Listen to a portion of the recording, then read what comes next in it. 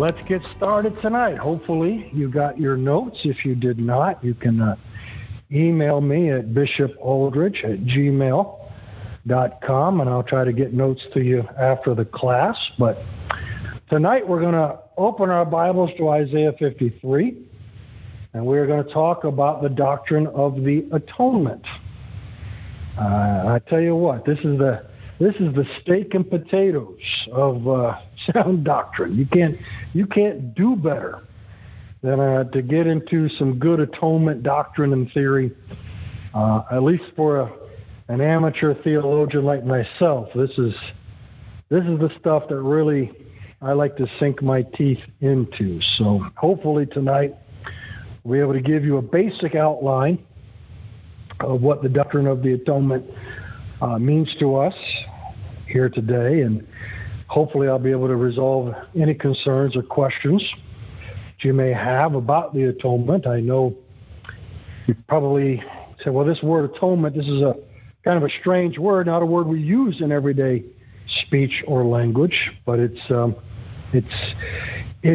word that comes to us from the very earliest scriptures. The earliest stories of the Bible deal with the subject of atonement. And, of course, all throughout the Old Testament and into the Gospels and the letters of Paul and Peter and John, atonement is a primary theme. One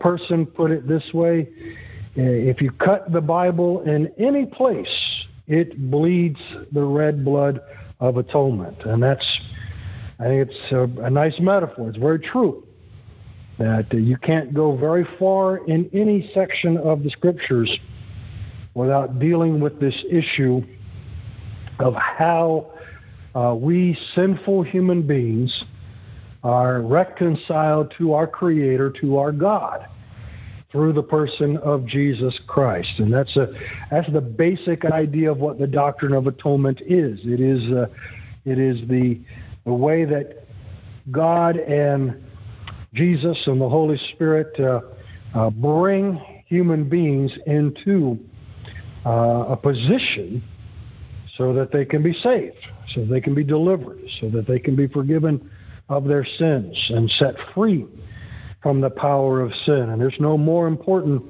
teaching or doctrine that we'll discuss in any of our classes than what it takes to get right with God. And that's the basic idea behind the word atone. When we atone for something, we're trying to make up or to provide some restitution, or in some way to make right something that we have done, some sin we have committed, some injury we have caused, some problem that we have caused or contributed to. When you atone for something, you're trying to make it right. And of course, our challenge in studying the Scriptures throughout in all of religion, if you think about even the non-Christian religions, at least those that acknowledge sin and acknowledge evil, there's got to be some kind of mechanism, some kind of ritual, or some kind of sacrifice, or some kind of work to do to make things right between one human being and another human being, and then to make things right between a human being and their God. And for us Christians, of course, this is what our whole religion is about. It's what our whole faith is about. We believe that the Scriptures God has revealed to us through His Scriptures, through His Spirit, and through His Son, the way to make peace and the way to make things right. And we put all this under this doctrine of atonement. So Isaiah 53, you probably know this portion of Scripture pretty well. I'm actually just going to read the whole chapter, because even though there's only a couple of verses included in your notes, obviously I think the whole message is relevant to what we're going to talk about tonight. But Isaiah says, "Who has believed our report? And to whom has the arm of the Lord been revealed? For he shall grow up before him as a tender plant, and as a root out of dry ground. He has no form or comeliness, and when we see him, there is no beauty that we should desire him. He is despised and rejected by men, a man of sorrows and acquainted with grief. And we hid, as it were, our faces from him. He was despised, and we did not esteem him. Surely he has borne our griefs and carried our sorrows. Yet we esteemed him stricken, smitten by God, and afflicted. But he was wounded for our transgressions, bruised for our iniquities. The chastisement for our peace was upon him, and by his stripes we are healed. All we like sheep have gone astray. We have turned every one to his own way, and the Lord has laid on him the iniquity of us all. He was oppressed and he was afflicted, yet he opened not his mouth. He was led as a lamb to the slaughter, and as a sheep before its shearers is silent, so he opened not his mouth. He was taken from prison and from judgment, and who will declare his generation? For he was cut off from the land of the living. For the transgressions of my people he was stricken.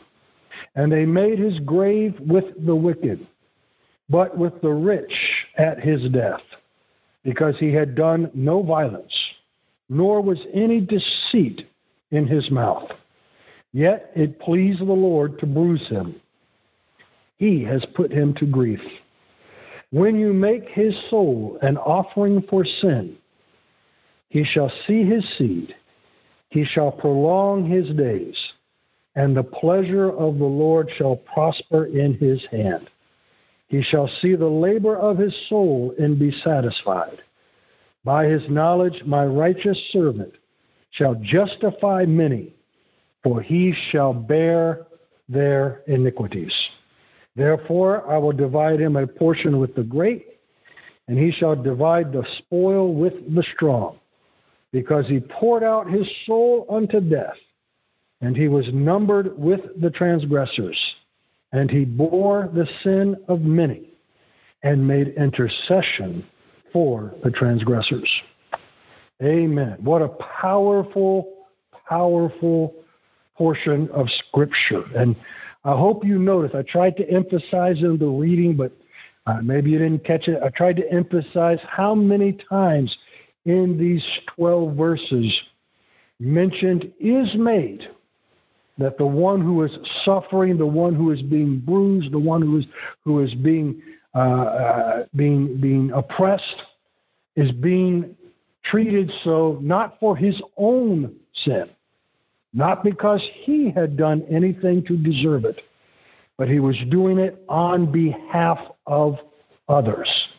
Our iniquities, our griefs, our sorrows, our stripes, the chastisement of our peace, our sin is what has led to this intercessory mediatorial work that is described in Isaiah 53. And that's where we will begin tonight. Atonement is an intercessory work. It is part of the mediatorial work of Jesus Christ.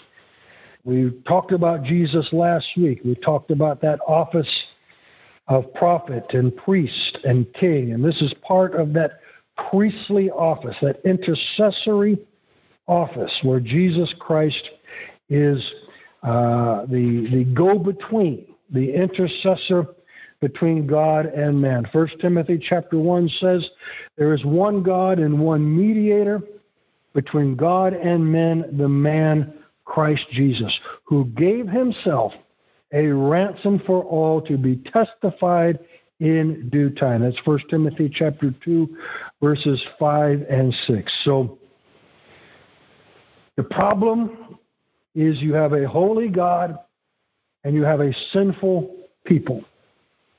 How can a holy God and a sinful people be reconciled?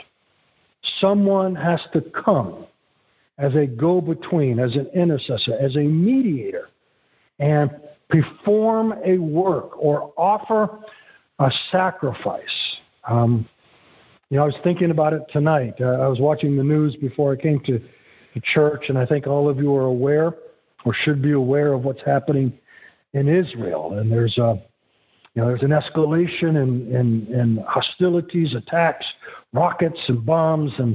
And one of the people being interviewed there basically made the case that a third party, has to come in and mediate the dispute, mediate the conflict between Israel and the Palestinians. And until somebody who both sides recognize, who has the authority to bring the two sides together and bring them into a binding treaty, the hostilities, until somebody comes along who can do that, the hostilities and the conflict is only going to continue to get worse and worse. The role of Christ as the intercessor is an atoning role. And atonement depends on that mediatorial work of Jesus Christ. Obviously, in any conflict, in any dispute, both sides want to get their justice, their just due. Romans chapter 3, verses 24 through 26 tell us that we're justified freely by his grace through the redemption that is in Christ Jesus, whom God set forth as a propitiation by his blood, through faith to demonstrate his righteousness, because in his forbearance God had passed over the sins that were previously committed, to demonstrate at the present time his righteousness, that he might be just and the justifier of the one who has faith in Jesus. Atonement is the foundation upon which God is justified and is able to justify those who have faith in Jesus. The question gets asked sometimes by some who are critical or who do not share Christian faith of, God is God. He's the one that makes the rules. If he wants to just forgive people's sins, if he wants to save people, he can just do it. He doesn't have to go through this whole Calvary and cross and crucifixion ritual. He's God. He can do as he pleases.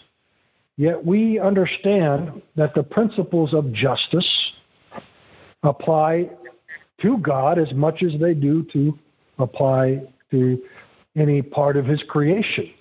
If God's not going to follow the rules, what right does he have to expect anybody else to follow the rules? So atonement is the just way. It is the truest manifestation of the justice of God. Not only is he vindicated, but is also able to vindicate and justify those who come to him through the atonement work of Jesus Christ. So this is the foundational doctrine of justification. It's the foundational doctrine upon which all of salvation depends. Do I have any questions on Romans chapter 3 or any comments so far? Earlier on, when you read from Isaiah, the 53rd chapter, would it be okay to say that had not Jesus submitted himself to all that was spoken of him in Isaiah 53, then he would not be able to sit in the office, priest and king? Well, I think it's okay to say that. Certainly, we don't want to put any parameters on God that he has not already put upon himself. But I think it's very clear to me that the doctrine of the atonement is very much the point and purpose of the incarnation. So if you think of the doctrine of the incarnation, why did God become flesh? Why did God send his Son in the likeness of human flesh? Why did he take upon himself the form of a man? It was for this purpose. This was the reason for the Word to become flesh, so that he might fulfill this intercessory role, and do this atonement work. Remember the cry of Christ from the cross, as just before he gave his Spirit back to the Father, he cried, "It is finished." What was he talking about? What was finished? That purpose, that task, that mission for which he had agreed to become a human being. The Scriptures teach us in other places that this business of the Lamb slain was determined before the foundation of the world.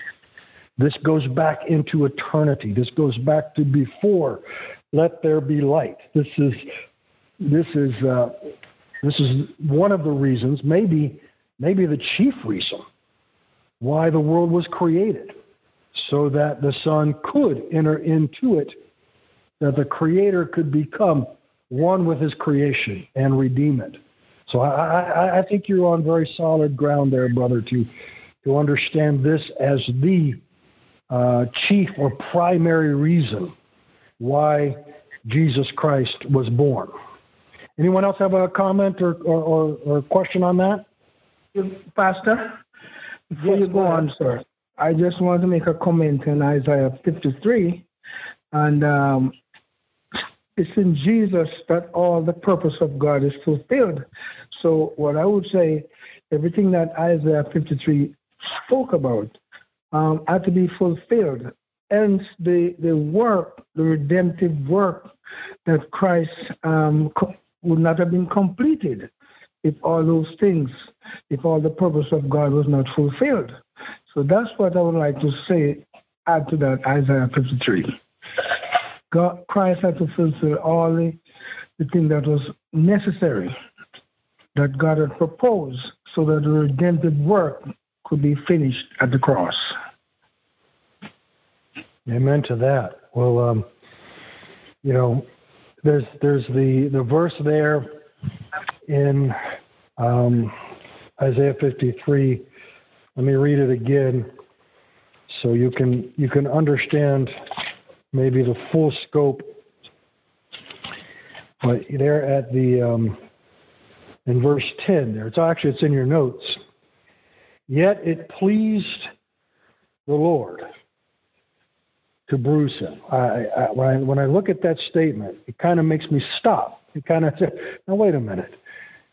The picture of that some people paint of the atonement of the cross is sort of this angry God, this angry creator who wants to destroy his creation, and yet because of the pleading and intervention of his loving Son, offering himself up instead, his wrath is somehow dissipated, and I think that's an unfair characterization. This act of atonement was part of the pleasure and will of God. This was an act of love. And if you read down a little bit further there, it says that his soul has made an offering for sin. So when you think about, so you go back to Leviticus 3, Leviticus 4, read about the sin offerings there. Read the first 4 or 5 chapters of Leviticus. The sin offering was a means of grace. It was a means of forgiveness. It was, but it was certainly a violent offering. There's blood spilled. The lamb is killed. It is cut up. It is treated. Today's animal tree hugging crowd would not be very pleased with what was done with lambs and bulls and goats in the days of the temple. But it was all part of this pleasure of God, this will of God to fulfill every aspect of atonement for all that was required to be done.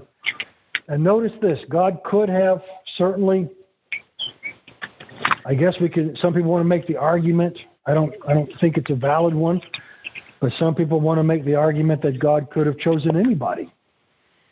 But I don't think that's the case. I think this was something that God had to do himself. And that's why he came himself. To do this to anybody else would have been, it would have been heartless. It would have been cruel. But by coming himself and making himself the sacrifice, I think we see something even deeper and more wonderful about the love of God for the lost. Anybody else want to comment or question at this point? Now, if it pleased the Father to come himself and to suffer that, how am I to understand that in light of the scripture that says, my God, why hast thou forsaken me? Well, I think when we think of the actual sacrifice itself, that utter ugliness and corruption that is sin, when that sin is placed on the head of the Lamb of God, the Father has to turn away. He has to abandon the Son or forsake the Son in that moment so that the Son can die. If God does not turn away at that moment, when we think about how is it possible for Jesus to be made sin? He who had done no sin, he who had committed. Even here in Isaiah 53, it says, no violence was ever in his hand, no guile, no deception was ever in his mouth. He had never done anything worthy of death. So to die, he had to put himself in the place of the forsaken, of the rejected, of the corrupt. And God had to allow that, and God had to allow him to experience that as any other human being would experience that moment of death, especially the death of a sinful person. So I think it's part of that pleasure and will of God. I don't think it's a contradiction. The willingness of God to allow that to happen, even when we put it next to all of the other scriptures and all of the other verses that talk about the righteousness of God and the righteousness of Christ, I think it comes together fairly seamlessly that God in righteousness must not only condemn sin, but must forsake the sinner. If God doesn't forsake the sinner, then the sinner is not able to feel the full weight and brunt of their sin. Does anyone else have a comment or a question on that? Oh, by the way, I love the way you read the scriptures initially, though. And I love the way you emphasized it. Thank you. It's hard to go wrong with Isaiah 53. We could make about a month of Bible study just out of this one chapter. It's one of the power chapters. I know all Scripture is equal and equally valid, equally inspired, but I think we all admit that some parts of Scripture really speak to us in a much more powerful way. And Isaiah 53 is definitely what I think it's called the golden passional of the Old Testament by Matthew Henry. So I think that's a pretty good way to describe it. So why is atonement necessary? Well, first, it's required by God's holiness. We see that in Exodus. We see it in Leviticus and all those atonement offerings. We see it again in Hebrews chapter 9. And I won't read that scripture because I know we're trying. Well, you know what? We're not going to get done tonight, but we won't read every scripture. But the holiness of God is an absolute requirement for his own character, for his own nature. And it's absolutely necessary when it comes to the atonement. No sin can enter into his presence. No sinner can stand before God.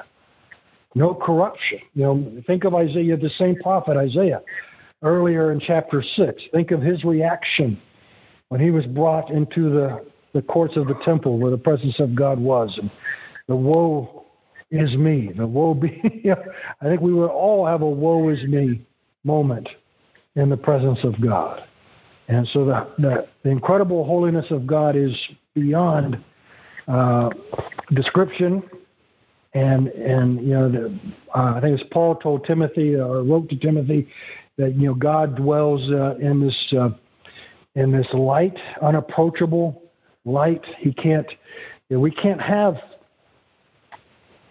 we would not have any way to access the presence of God without atonement. Going back to the Old Testament again. You know, read in Exodus 29, read in Exodus 30, read in Leviticus there what was required just for the priest, the one making the offering, to enter into the temple, to approach the altar. And then the same requirements for the altar itself. The altar that stood where the sacrifices were made, the altar itself, the piece of furniture that the sacrifices were made on, had to be atoned for repeatedly, once every 7 days, just to be rendered acceptable as a place of sacrifice. The priest had to be atoned for every 7 days to be able to offer the sacrifice. When we think, you know, the people who think that sin is no big deal are people who don't think the holiness of God is any big deal. They see, if you don't see sin for what it is, you're not going to see God for who he is. And if you see God for who he is, you cannot help but understand the real nature of sin and why it requires atonement. Of course, we all know John 3:16 and Romans 5:8. Those verses are very common to us. God so loved the world that he gave his only begotten Son. God commended his love toward us while we were yet sinners. Christ died for us. Atonement is required by the holiness of God, and it's provided by the love of God. So you have this intersection where the holiness of God and the love of God come together. God's righteousness, God's justice demands that sin be punished, that sin be condemned. But God's love demands that the sinner be saved. And when you have that kind, in any other being, in any other circumstances, you would have a contradiction. You would have an untenable situation. But in God, he found a way through the atonement to both satisfy his holiness and also be true to his character of being love personified. He is able to condemn sin and yet also rescue and redeem the sinner. Great, how unsearchable are his judgments? How are his ways past finding out? the unsearchable wisdom of God to come up with a solution that satisfies his whole character is the miracle that is atonement. All right, we were talking earlier about point number 5, that atonement manifests the pleasure and will of God. And I won't go back over that, but we see, but not only in Isaiah 53, but we see it also in Ephesians chapter 1, verse 9, that God always, from the beginning, had it as a purpose to redeem those who fell. That, we can talk about why God created a world where sin was possible. We talked a little bit about that under the doctrine of creation. But regardless of where we fall on that, we can say with absolute certainty that God always intended to redeem and to atone and to rescue and to ransom those whom sin destroyed. God is not a reluctant Savior. He's not compelled to save, as I said earlier. He's not some angry deity that is forced to the bargaining table by the sacrifice of Christ. He is a loving Father who, in order to be righteous, in order to be just, must condemn sin. But in his heart, he is always kindly disposed towards mercy and towards our reconciliation. He doesn't want to cut anyone off. He doesn't want to lose any of his children, any part of his creation. And so he is always working to bring people to a place of reconciliation, and the atonement speaks to that. We also talked a little bit about number 6, how atonement is required to render the sacrifices and those that offer them holy. We want to understand, again, the absolute incompatibility between God and sin, and that no sin can come into its presence without it being covered, without it being hidden. That word atonement means covering. We'll talk about that in just a moment. But the nature of God himself makes atonement a necessity. We must understand that God cannot be less than God. He cannot be untrue to his own character and nature, nor can he allow sin or the sinner to go unpunished. Yet in his own nature, he has manifested the love and demonstrated that love to provide a means of reconciliation. Atonement is a covering which protects from wrath or judgment. So where does this word atonement come from? The pictures come to us very early in Scripture. We know the story of Adam and Eve. We know about the serpent in the garden. We know about the prophecy of the seed that will come and bruise the head of the serpent. But you may miss it sometimes when you're reading Genesis. The very end of that chapter, chapter 3, verse 21, there is a verse there that says that God made a covering out of skins and clothed Adam and Eve with it. You will remember that the complaint or the confession of Adam and Eve of why they were hiding from God was because they were naked. They were their full character and nature was on display. They had sinned. They had rebelled against the word of God and the command of God.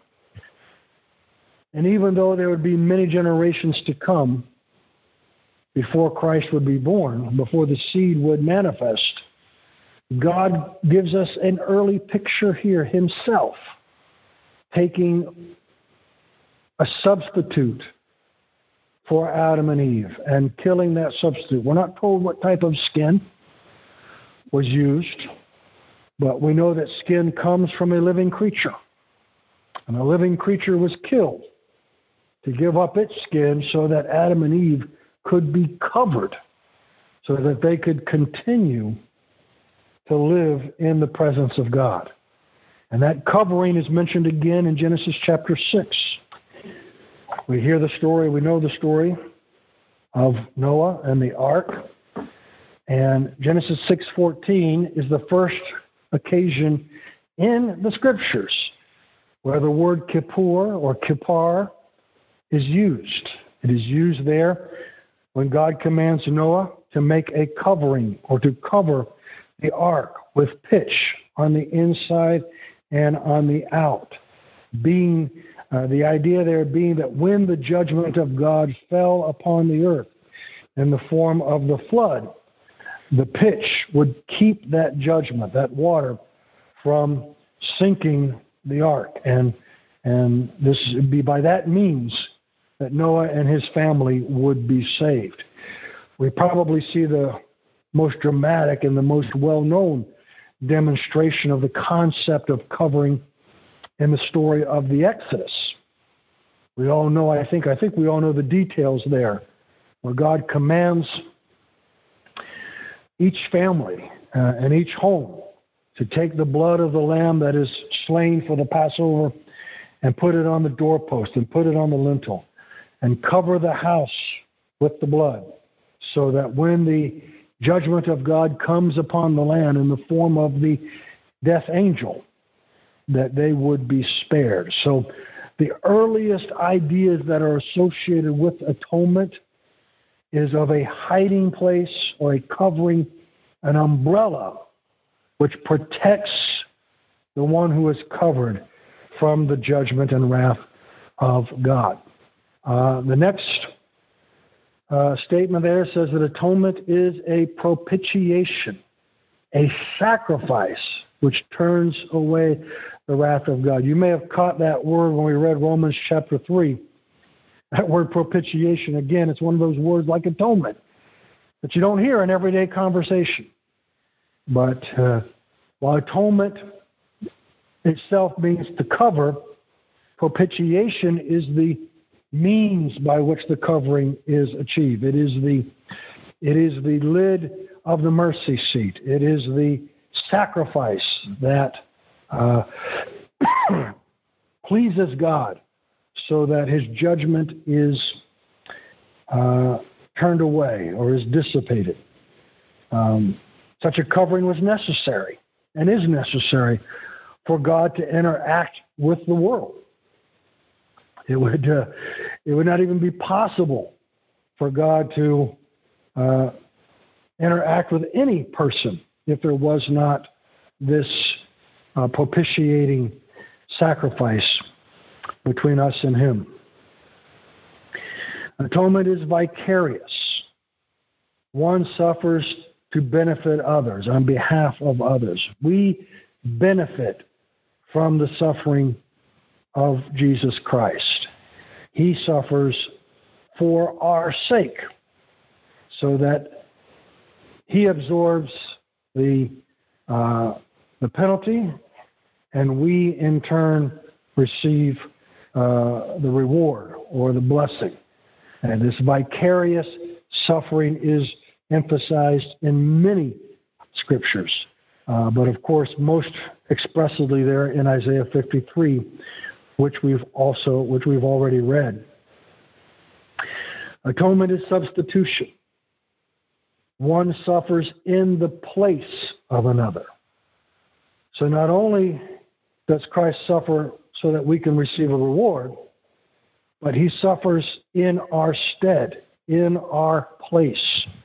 It is we who truly deserve to suffer. It is we who are, as 1 Peter puts it, the unjust. Christ, the just, suffers instead of the unjust. This is a great mystery. This would be a great miscarriage of justice in any other type of circumstances, to punish the innocent instead of the guilty. But in the atonement, Christ becomes one with the guilty and suffers on their behalf. Atonement is a ransom, a redemption price that sets free. It's important that we understand, Jesus himself said he came to give his life as a ransom for many. We also read there in 1 Timothy chapter 2, verses 5 and 6, that he gave his life as a ransom for everyone, for all people. Now, we need to understand this word ransom. I know in the modern movie, TV shows, you think of a child gets kidnapped and they got to pay a ransom to try to get them back, and that's not the biblical idea of ransom. No payment was made to Satan. No payment was made to the powers of darkness. No payment was made to sin to set us free. The ransom that was given is the life of Jesus for our sin-compromised lives. He offered himself as a captive so that we could go free. I love that verse in Ephesians chapter 4 where it talks about him descending into the lower parts of the earth and then leading captivity captive, setting them free. He came on a rescue mission from heaven to deliver those who were oppressed by the devil, to deliver those who were in fear of death. His life is the ransom that rescues our lives from death, hell, and the grave. It is a full and complete and total victory for Christ. Let me just go back I think I missed one there earlier. All right, let me go back to number 12 there. Atonement is penal. We get the word penalty from this word penal. It simply means that atonement is in keeping with the prescription of the law. It is punishment and restitution which is demanded by the law. This is not an act of vengeance. It's not an act of mercenary or vigilante justice. This is what the law demands. The soul that sins must surely die. And we all understand, I think, the necessity of that, or at least I hope we do. And so this atoning act of Christ is in keeping with the penalty that the law prescribes, and it was a just and righteous act. All right? Atonement is satisfaction. It is the full payment of the debt. I mentioned ransom earlier, and this goes with that. And we need to understand something here. Sometimes, and I understand in our worship and our prayers, we will sometimes make references to our debt of sin. And he paid the debt he did not owe. And I owed a debt I could not pay. And I just want us to be very careful with our language when we understand this concept of debt. The debt we owe to God is not a debt of sin per se. Sin is the cause for the debt, but is not what is owed. What is owed to God is not sin. What is owed to God is righteousness. The debt is one of righteousness.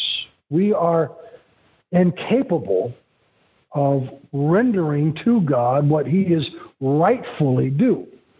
Our obedience, our worship, our service, our love, our submission, our surrender. And so because sin prevents us from rendering such righteousness and justice before God, we go into debt. We owe a debt of love, a debt of peace, a debt of faith. And because we're incapable or unable to pay it, we are in a state of needing someone to satisfy the debt on our account. And that's how we want to understand how Christ satisfies our debt. He became sin, who knew no sin, that we might become the righteousness of God in him. That debt of righteousness, that debt of holiness is a positive benefit of atonement. Atonement is reconciliation. You might have seen or heard the statement that atonement is at one meant. And that's a shorthand way of kind of understanding that atonement is what makes it possible to restore the relationship between God and human beings. Our sin has separated us from God. Isaiah chapter 59. God wants to save, but requires a reconciliation, a way of bridging the gap, a way of removing the obstacles. And atonement does that for us and for him. By atonement, we are reconciled to God, and God is reconciled to us. Atonement is victory over the powers of darkness, over all the principalities and powers of the world. Some of you raised in Anglican, Episcopalian type churches may be familiar with the atonement theory called Christus Victor, the victory of Jesus. And certainly we subscribe to the victory of Jesus over sin, death, hell, and the grave. Colossians chapter 2 makes it very plain that the death of Christ and the blood of Christ utterly disarms, defeats, and destroys those who would accuse or who would use the law, who would use the handwriting of ordinances to condemn us. Praise God. I'm so grateful to know the enemy has nothing on us. He is completely disarmed because of the atonement of Jesus Christ. All right? Atonement is a moral influence to cease from sin. You will hear some people talk about the moral theory of the atonement, and basically this is what they're talking about, that since Christ suffered for us in the flesh, we are to be armed in the same way, in the same mind, because he who suffers in the flesh ceases from sin. So Christ's atoning work is an example to us, a call to us to follow his example, to put to death the desires of the flesh, to live in the Spirit, and to cease from all sin. Atonement is obtained through a blood sacrifice. I think most of us are familiar with Leviticus 17. Verse 11 says, "For the life of the flesh is in the blood, and I have given it to you upon the altar to make atonement for your souls. For it is the blood that makes atonement for the souls."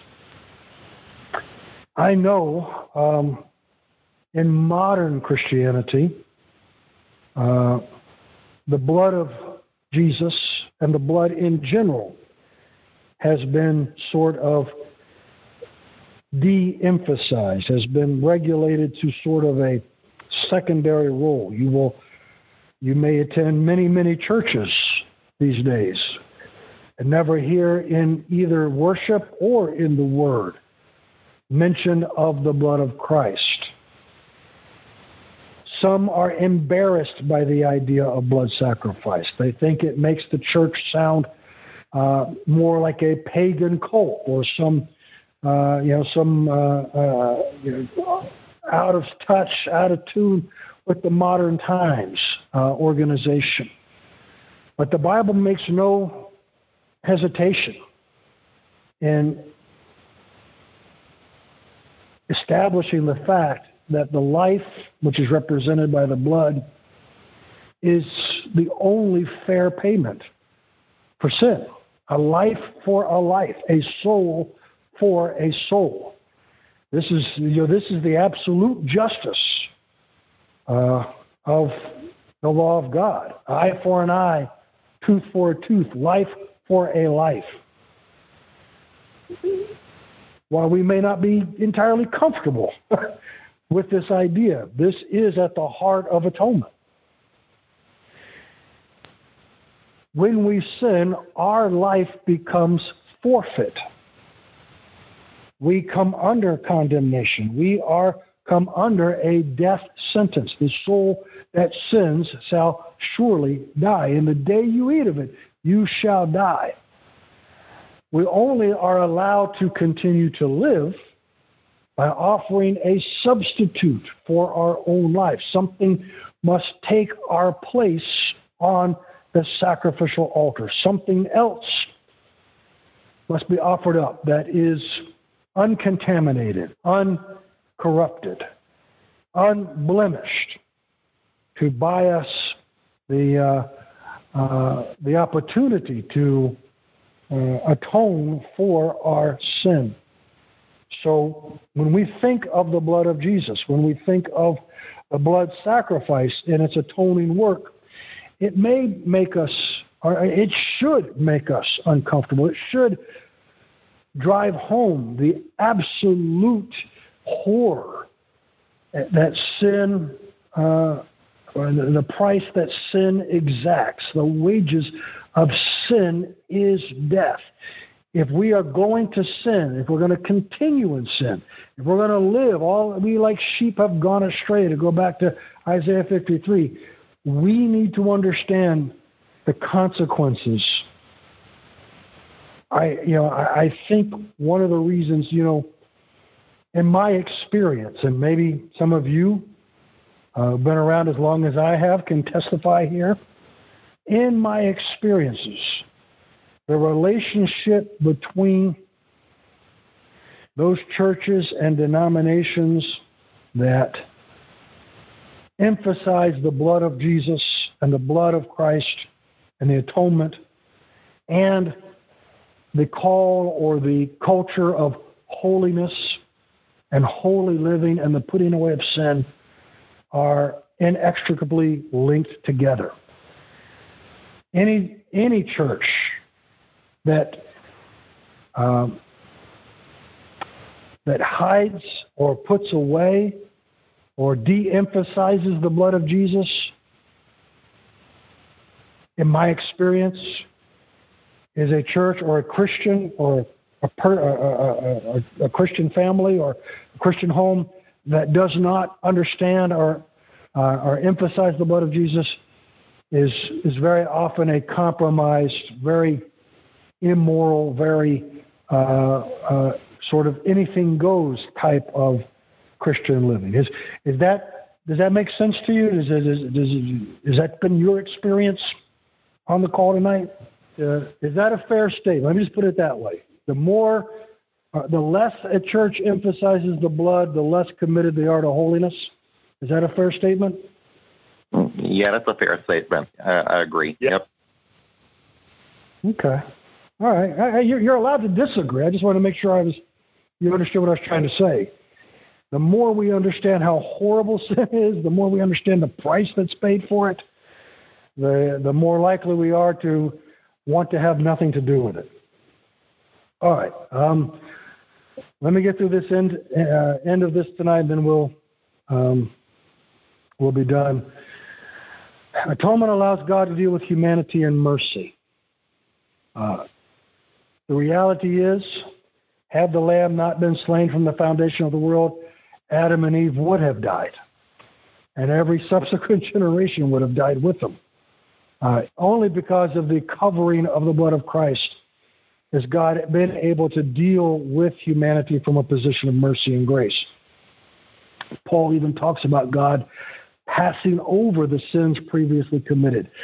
In another place, he talks about God winking at sin because of the blood of Jesus Christ. And it's only possible because of the blood of Jesus Christ. Atonement is only possible through the blood of Jesus. The atonement work is finished. No further sacrifice is required. There's nothing else for us to do it is finished. It is done. Jesus has sat down. He's offered the sacrifice once and for all. When he comes again, it will not be as a sacrificial lamb, but it will be to put away sin once and for all. Atonement is conditional. Continuing in sin after accepting atonement invalidates the sacrifice and restores one to the state of wrath. We cannot take the atonement for granted. We cannot assume. I think this is where we get into a bit of a conflict with our Calvinist brothers and sisters.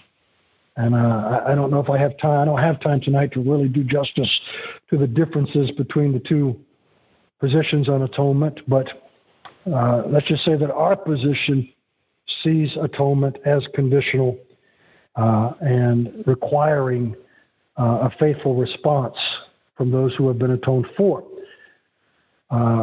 That being said, atonement is unlimited and universal, meaning that the atonement is sufficient for every man, woman, child ever born, ever to be born. No one is excluded from the atonement except by their own choice. Atonement is what makes salvation possible. It is the act of God within God, whereby the way is open to approach God in faith and receive mercy. Without atonement, it wouldn't matter how much faith we had. Without atonement, it wouldn't matter how many worship songs we sang or how many sacrifices we offered. Atonement is God's part of the salvation plan. It's the part that God did, the part that only God could do. But because God has already done it, the way is open, and salvation is now possible for everyone who believes. Comments, questions, concerns on any part of atonement that we've covered tonight? Bishop, Yes. Is it fair to say that Christianity is the only religion that depicts a God who sacrifices his life because of the love for his creation? To my In most knowledge, religions, it's the other way around, that, you have to offer a sacrifice to appease your God. But our God offered his life to reconcile us to himself. to my knowledge, Christianity is utterly unique in that. There is no religion, no other faith that I can think of, unless somebody knows differently, that offers a way of reconciliation to God like Christianity. And I was reading my devotion earlier tonight, and the writer there said something to the effect of talking a little bit about atonement. Actually, said something to the effect that what makes Christianity so unique and so special is that other religions are built on the lives of their founders. Christianity is the only one that is built on the death of its founder. And of course, there was a lot more to that. We certainly don't ignore Jesus' life. But without this death, without this atoning work, the life of Jesus would have been remarkable, but it wouldn't have been any value to us in coming to God. We'd still be separated from God by our sins. And it kind of goes back to where we started tonight, the relationship between the incarnation and the atonement. He came specifically to do this atoning work. And this was for this reason, he said, the Son of Man has come into the world. So, yes, Christianity, as far as I know, is the only faith that offers this kind of mercy and this kind of grace. All right. Well, praise the Lord. We'll end it here. We'll pick up next week. I think if I if I know my mind, the Lord doesn't change it, we're going to talk a little bit more about the blood of Jesus and salvation as we look at sort of the other side of the equation and what we know now what God has done. Now we need to start understanding a little bit what our role is or what our part is to play. All right. Father, I give you thanks tonight for the atonement work of Jesus Christ. For we know that in that atoning work, not only are our sins forgiven, but by those stripes, we are healed. Lord, this is not some theological question. This is about life and death.